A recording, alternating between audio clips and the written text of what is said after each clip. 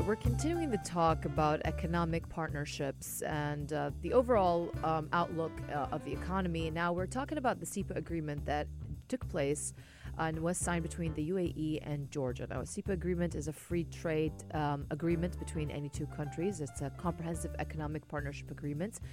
It's a very important one. It is expected, in fact, to add at least $4 billion to UAE's GDP by 2031. So this agreement between the UAE and Georgia is very important. And the deal between the two countries is scheduled also to come into effect by the first quarter of next year.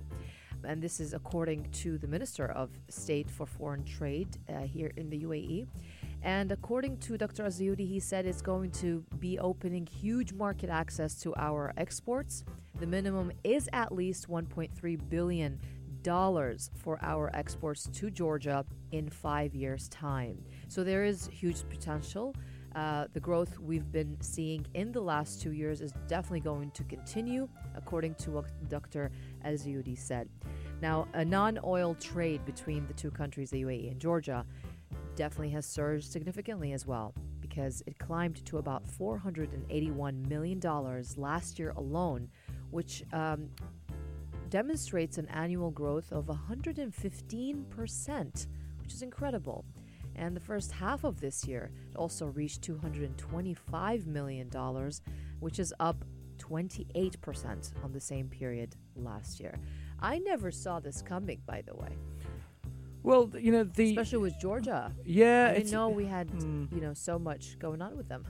Well, we had this amazing visa waiver thing that they had, and that was going on. That was signed a while ago. That allowed a lot of residents to go over and travel to Georgia, visa free if they were, or visa on arrival if they have a UAE visa stamped on their passport. So, I think that kind of a close connection had been developing for quite some time.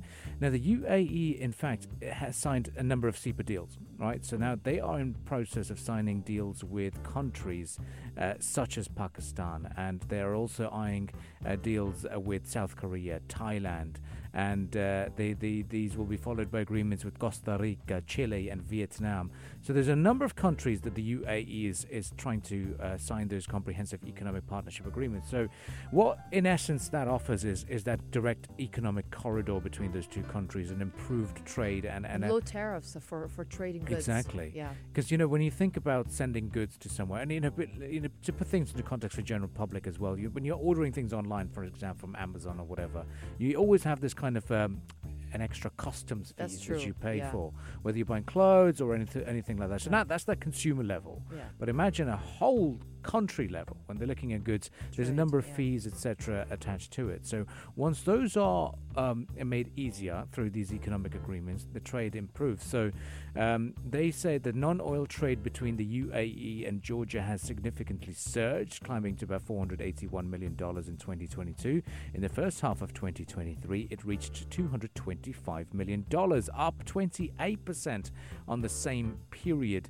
And the UAE is Georgia's largest trading partner in the Arab world and the sixth largest global investor in Georgia as well. So this is amazing. And now they are looking at developing opportunities in priority sectors such as agriculture, transport, tourism, renewable energy, and digital trade. So that's going to be another key area of focus. So in a separate statement issued by the UAE Government Office, Dr. Sultana Jabbar, the UAE Minister of Industry and Advanced Technology and COP28 President-designate, said that the signing of the CEPA with Georgia offers exciting new opportunities for UAE's exporters, industrialists, and manufacturers. And he said that located in a dynamic region that is pursuing ambitious growth, Georgia's economy has many synergies with our own, featuring business-friendly regulation, various enablers and incentives, and a well-developed industrial logistics and infrastructure. And to reiterate as well what you said earlier, the UAE is working towards signing 26 CEPAs as it seeks to attract more investment and diversify the economy. And also the UAE is seeking to expand trade with partners as it pursues its target of 4 trillion dirhams, which is equivalent to about $1.1 trillion in foreign trade by the year 2031. In fact, Abu Dhabi will next year host the 13th edition of the Ministerial Conference of the World Trade Organization, or WTO, where one of the key priorities will include increasing the participation of the Global South in international trade. That's going to be a very important point, and that's the focus on Global South is expected also during the COP28 when that takes place next month